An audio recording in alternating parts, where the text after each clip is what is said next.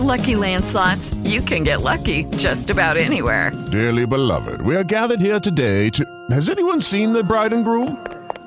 Sorry, we're here. We were getting lucky in the limo and we lost track of time.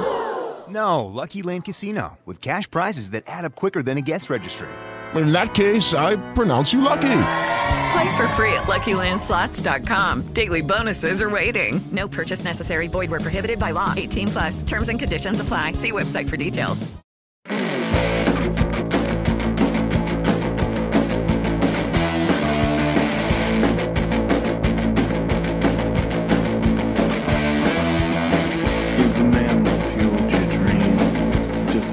Welcome to the No Relation NFL podcast with Matt and Bill Williamson. Matt, how you doing as we get into really phase 2 and 3 of free agency?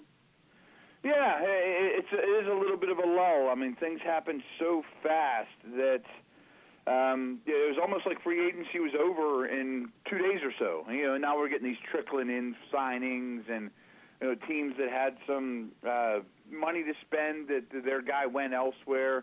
They're settling for other dudes to fill out their roster and find a role for them.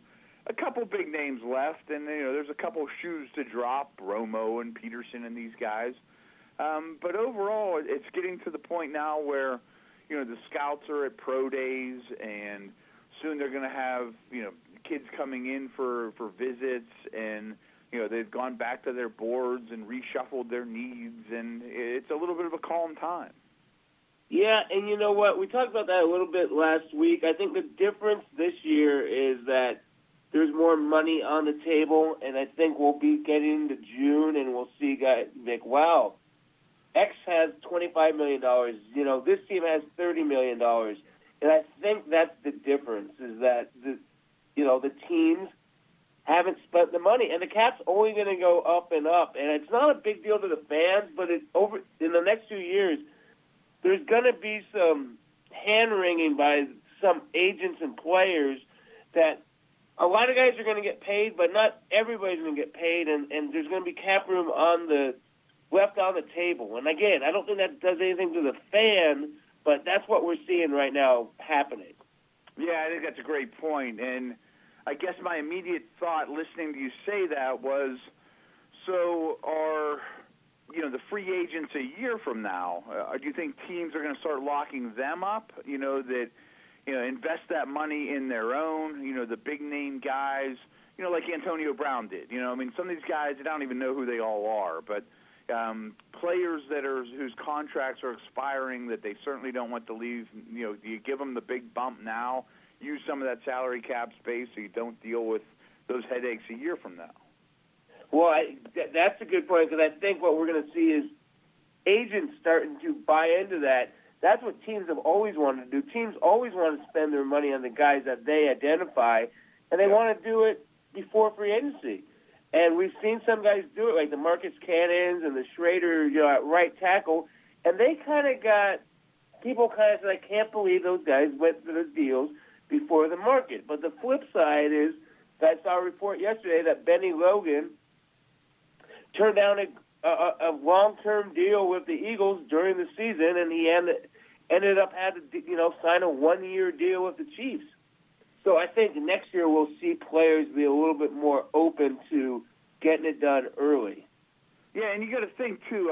Especially if you're, Benny Logan. Benny Logan wasn't a first-round pick. He didn't come into the league with a lot of fanfare or a big contract. That if he can make a big chunk for the 2016 season, if he would have signed that deal and been, very comfortably compensated for the next couple with a lot of security, had he gotten injured or whatever too, that, you take that money early as opposed to the big payday that could be looming that not everybody's getting. And you mentioned Logan, and Dom Poe's an example of this. Hankins, I think, is going to fall in that category, that some of these big defensive tackles are settling for one-year deals and are going to try it again next year. Yeah, and who knows if it's going to work for him next year, Right. It's really interesting. Before we go back to free agency, we'll talk a little bit about, taking advantage of your experience in a draft room. Joe Mixon right now is a hot topic, and he's going to remain a hot topic until draft day, and then he's going to be a hot topic in the city that drafts him.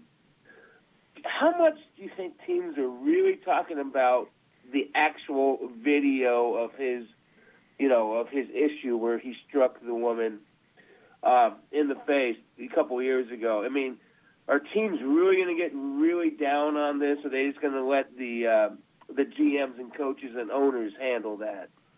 Well, I think there's two ways of looking at it. I think there's going to be quite a few teams where the owner says, don't even put him on the board. Pretend like he doesn't exist. And maybe that's 20 of the teams. Who knows? But there is definitely going to be a percentage of them that the owner takes the decision out of the decision-maker's hands. That it doesn't matter what he is as a player. Obviously, with all respect to that woman and the cruel thing he did, I mean, I'm not condoning it by any stretch.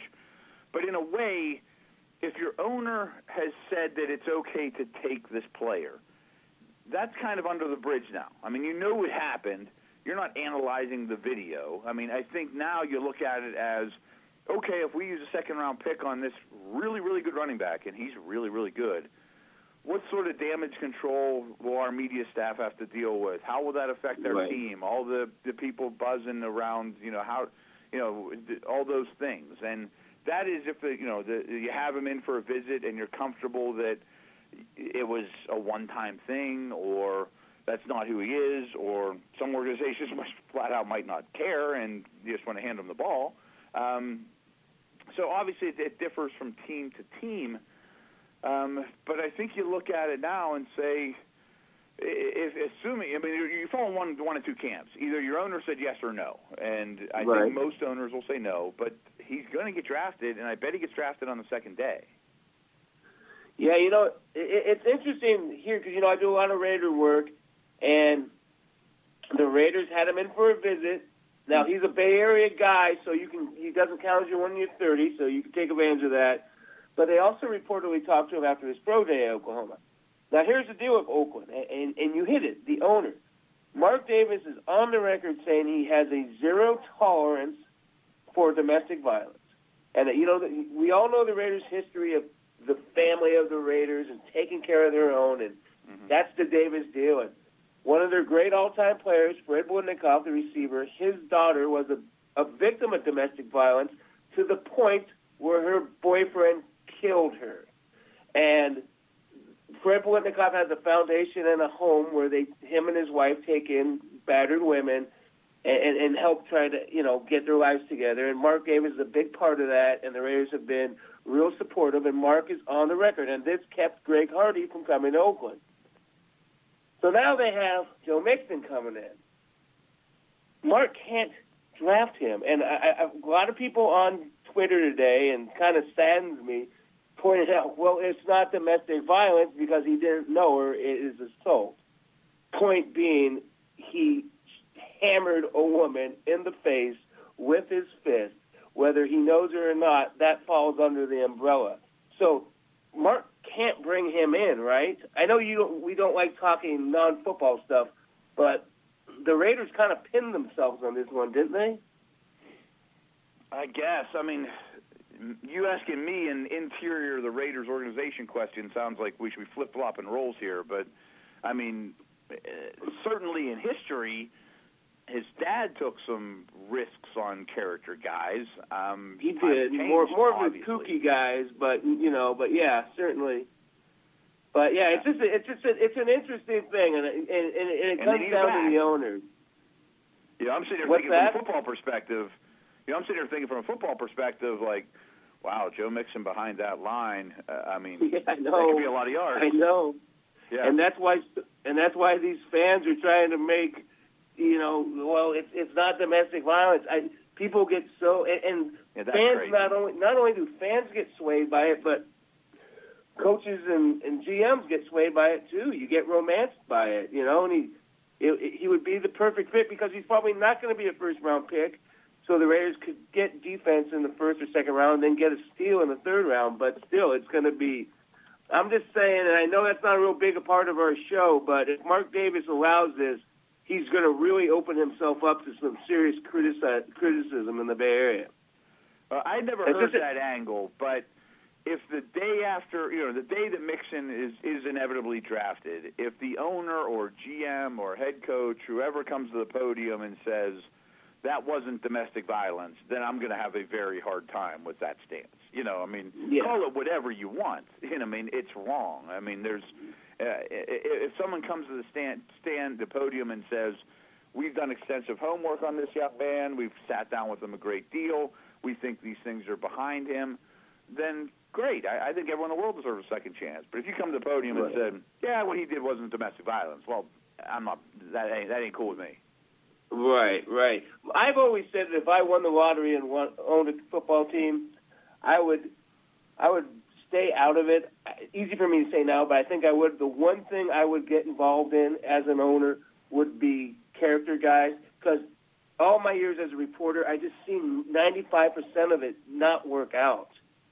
And when you say guys, that, do you mean that even from a football perspective or both? Like, if you just looked at it like my job is to win football games, did you see it, boy, this dude from a character perspective is bad for the locker room, he's hurting us in terms of being a winning organization, or do you look at it as this is just a bad dude, we don't want him around? Yeah, more just like, guys that usually have a lot of problems don't turn around, and that it's going to continue to be why create a distraction for yourself? I'll give you just a couple examples. Cecil Collins way back in the day, trouble, nothing but trouble. When I was in Denver, Broncos drafted Maurice Clarett. Was a pain in the butt, didn't even last 3 months there, and then it got even more trouble. Alden Smith in Oakland, has so many arrests and issues in San Francisco. The Raiders signed him because they needed a defensive tackle, and they've gotten 9 games out of him, It usually doesn't change. No, I think those are good points. When you brought up Alden Smith, though, I thought, well, the Niners used, the 5th or 6th pick in the draft on the guy 5 or 6 years ago. They got a lot out of him on the field. It could have been much better. But they won a lot of games with him. He had no red flags coming out of college. Wow, all his trouble started in the NFL. That was a fascinating one.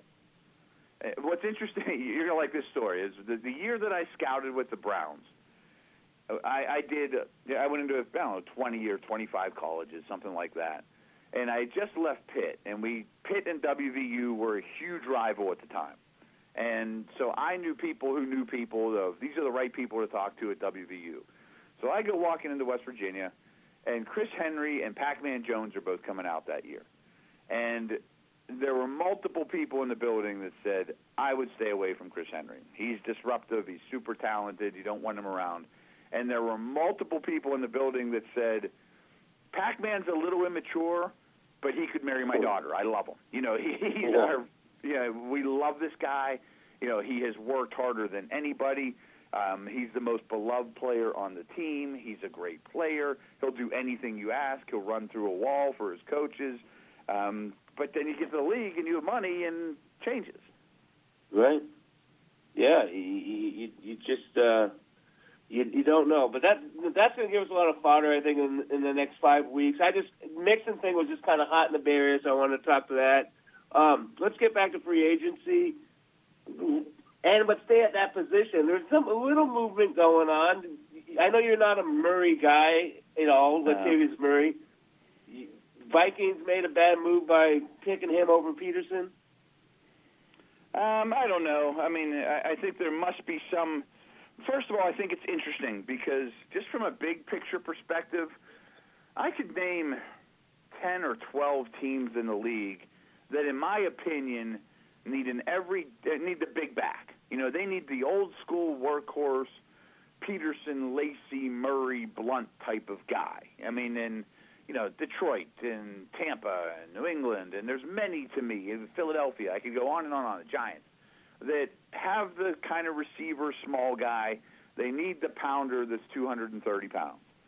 But nobody wants these guys. That whole group I just mentioned are all big and physical and have had success in this league, but none of them can catch the ball. That I think the league is showing us right now that they want Le'Veon Bell. They want David Johnson. I mean, they think that there's an influx of these guys that are coming in that can play in the receiving game. And the big guy from 1985, the Chuck Muncie, we don't want you anymore. We don't want Pete Johnson. We want someone that can at least help in the passing game, even at Jordan Howard level. He caught 40 balls or whatever.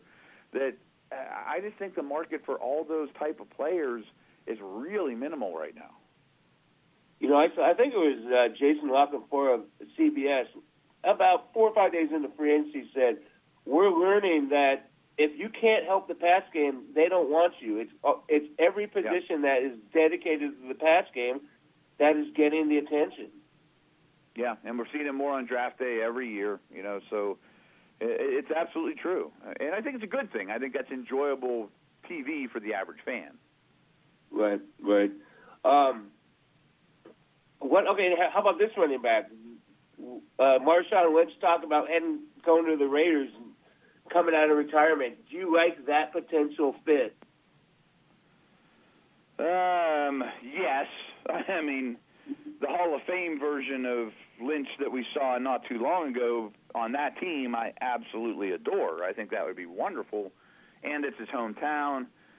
But part of me thinks, it's been a while since this dude has played. What shape is he in? He's taken a beating through his career. Is this going to be Willie Mays with the Mets? Joe Namath with the Rams? I don't want to remember that year in a goofy uniform that doesn't look right on him, and he can't quite get on the field and isn't close to the player he once was. And I worry that could be the road it goes down. Yeah, here's an interesting thing. He hasn't played in a year.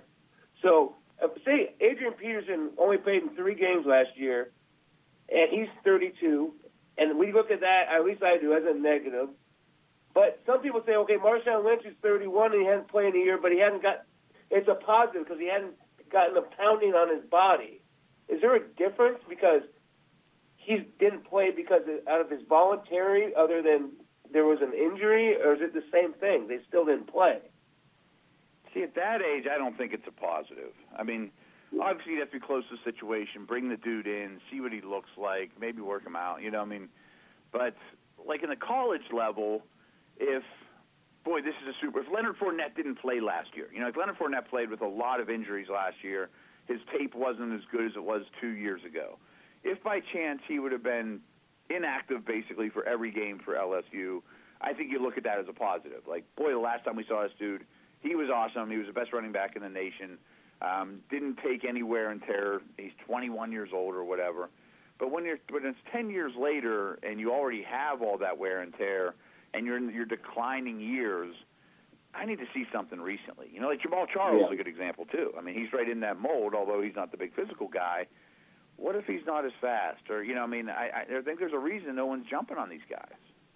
Yeah, and a guy like him, I don't know what's going to make anybody jump on him. Maybe after the draft, you know what I mean? What's going to make him, Peterson, attractive at this point?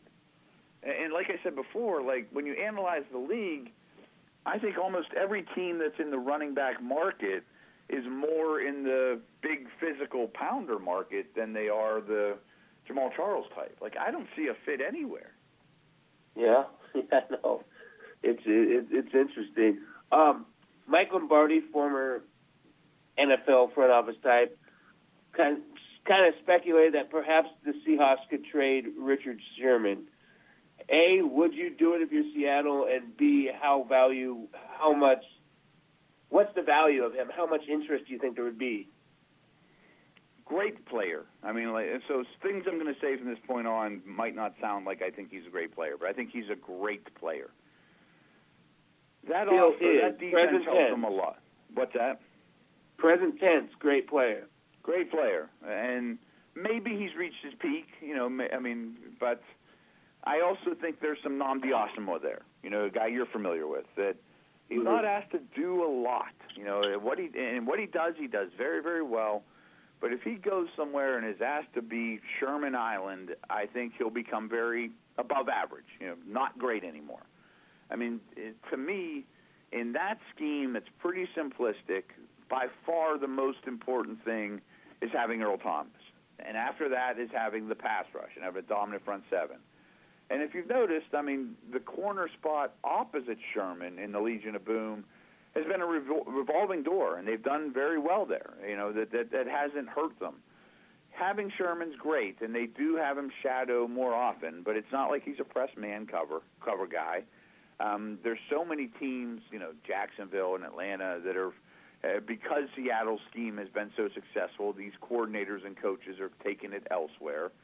I think there would be a market, and I guess the thought is, well, what does it do for Seattle? I mean, if you trade Sherman for, I don't know, I mean, an early second, or I don't know that anyone gives up a first. I'm just totally guessing off the top of my head.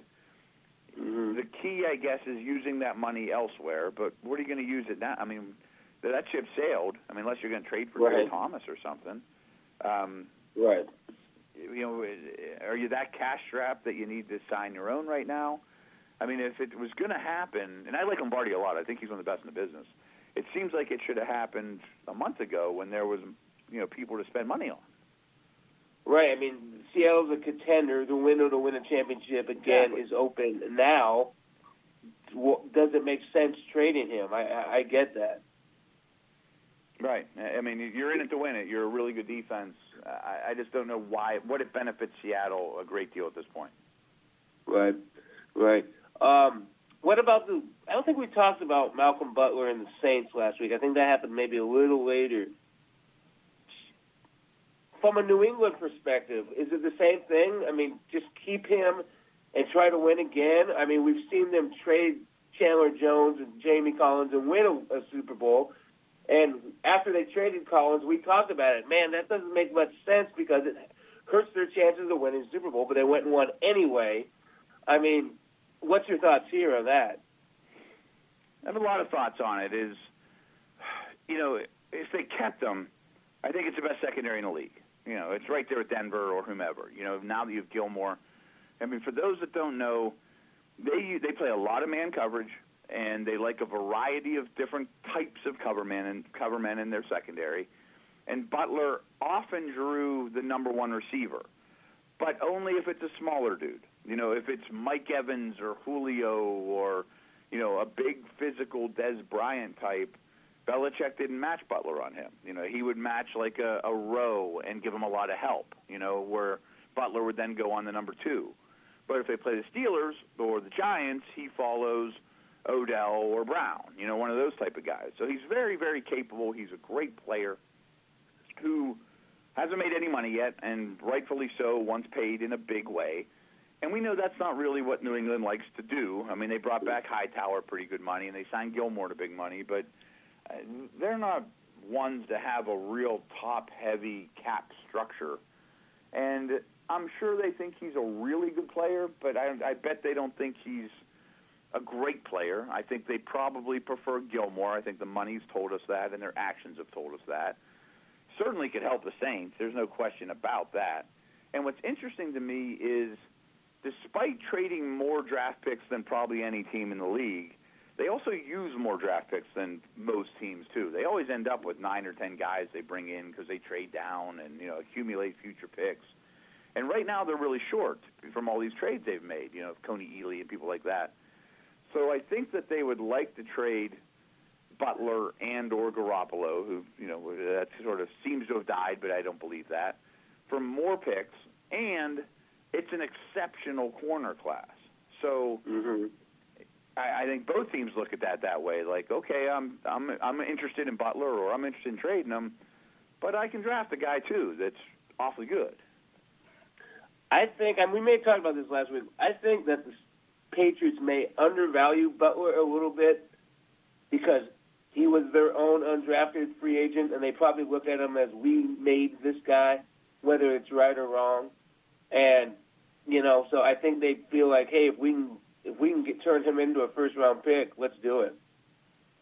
Yeah, before we have to pay him immense amount of money, right? He's going to get that. Right. I think the Saints may value him more than the Patriots do. Yes, I really thought he was going to trade it for Brandon Cooks. So I guess the question is, you gave up 32 for Cooks. Are the Patriots trying to weasel the Saints' first-round pick for Butler, or would they take 32 back for him? Yeah, I mean, they could make an agreement, but probably, I'm sure they're waiting for it to be offered, make it the 11th pick, but I bet it would just be getting 32 back. Yeah, that's kind of how I'm guessing it ends in the, how it all shapes up in the end. I mean, if you're the Saints, that's a lot to give up for a guy you're going to have to pay huge money. Although, I mean, if you're that's also an organization that lives for today more than most organizations do too, traditionally. And how long is Peyton and Breeze going to be there? And they've maxed out their credit cards more than most teams in the recent years too.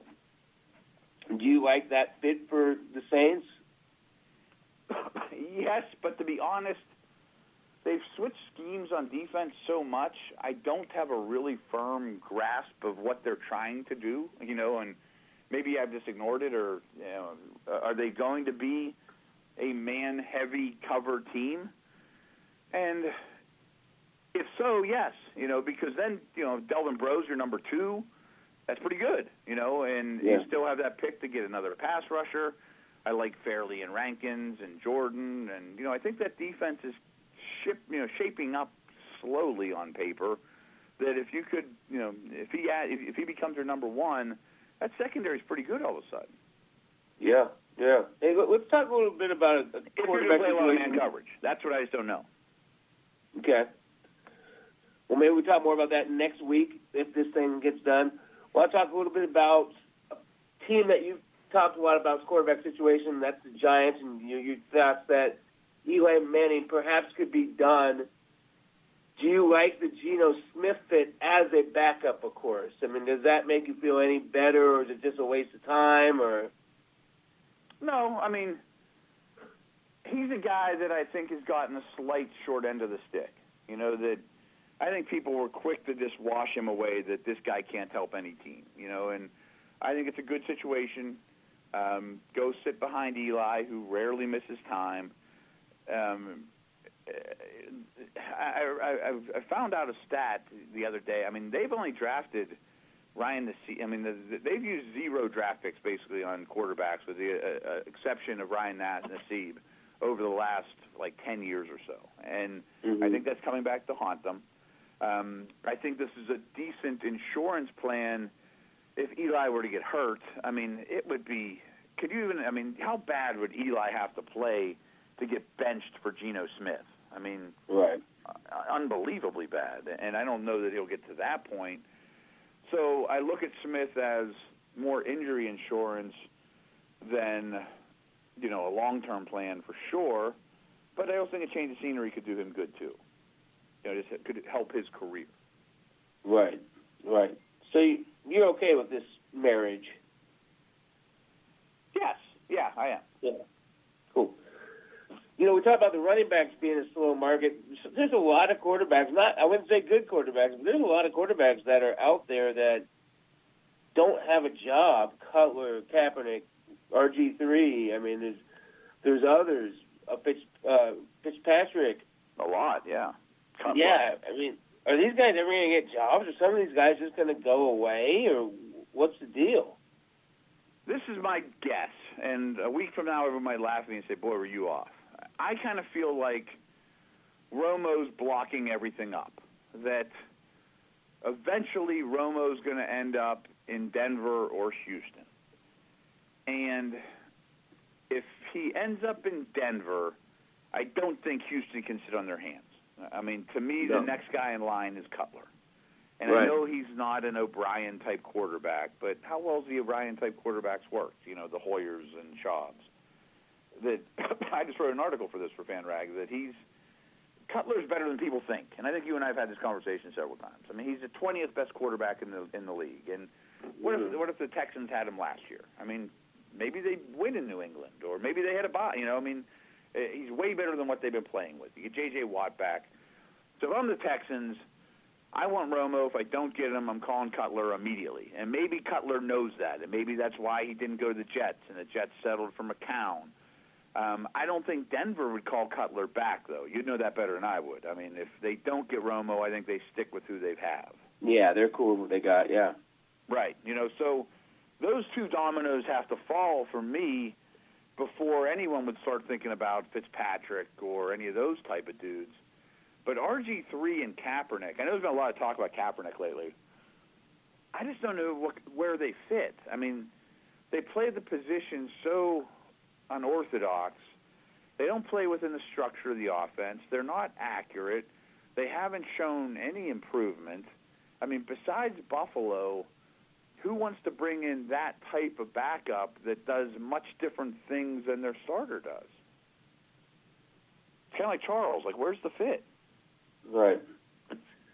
Yeah, 4 years ago, we talked about, 4 years ago, we'd say, well, there's no way RG3 and Kaepernick are ever going to be free agents because they're going to be locked up for the teams for years and years and years. And now they can't even get a look, and that you can't even get a fit. So that just shows you that, what a gimmick that whole read option thing was. And there's no shortcutting in the position. You got to be a good pocket passer. Yeah, there's no way around it. Greg Cosell says it all the time, that eventually in this league it's 3rd and 8 and they're blitzing you. And then you got to, and you got to be able to operate within the structure of the offense and deliver the ball where it needs to be. And Kaepernick, both those guys, I mean, I say this all the time. Like, think if you're a coaching staff, if you're whoever, Mike McCarthy or Sean Payton, and you spend 100 hours in the office that week preparing for the Broncos, and you're in the booth or you make the play call that, man, I think we're going to get cover 2 here. We're going to call this play. You get the coverage you expected. Kaepernick or Griffin gets the snap, doesn't read it properly, doesn't go to the right plot, doesn't go to the right receiver to beat the coverage, and throws it away. And those guys do that all the time. That coaches can't get excited. I mean, they don't want to put those guys on the field. That if I'm going to spend all this time designing route combinations to beat this defense, and either you don't recognize it or choose not to throw the ball where it should go, I have no use for you. Right.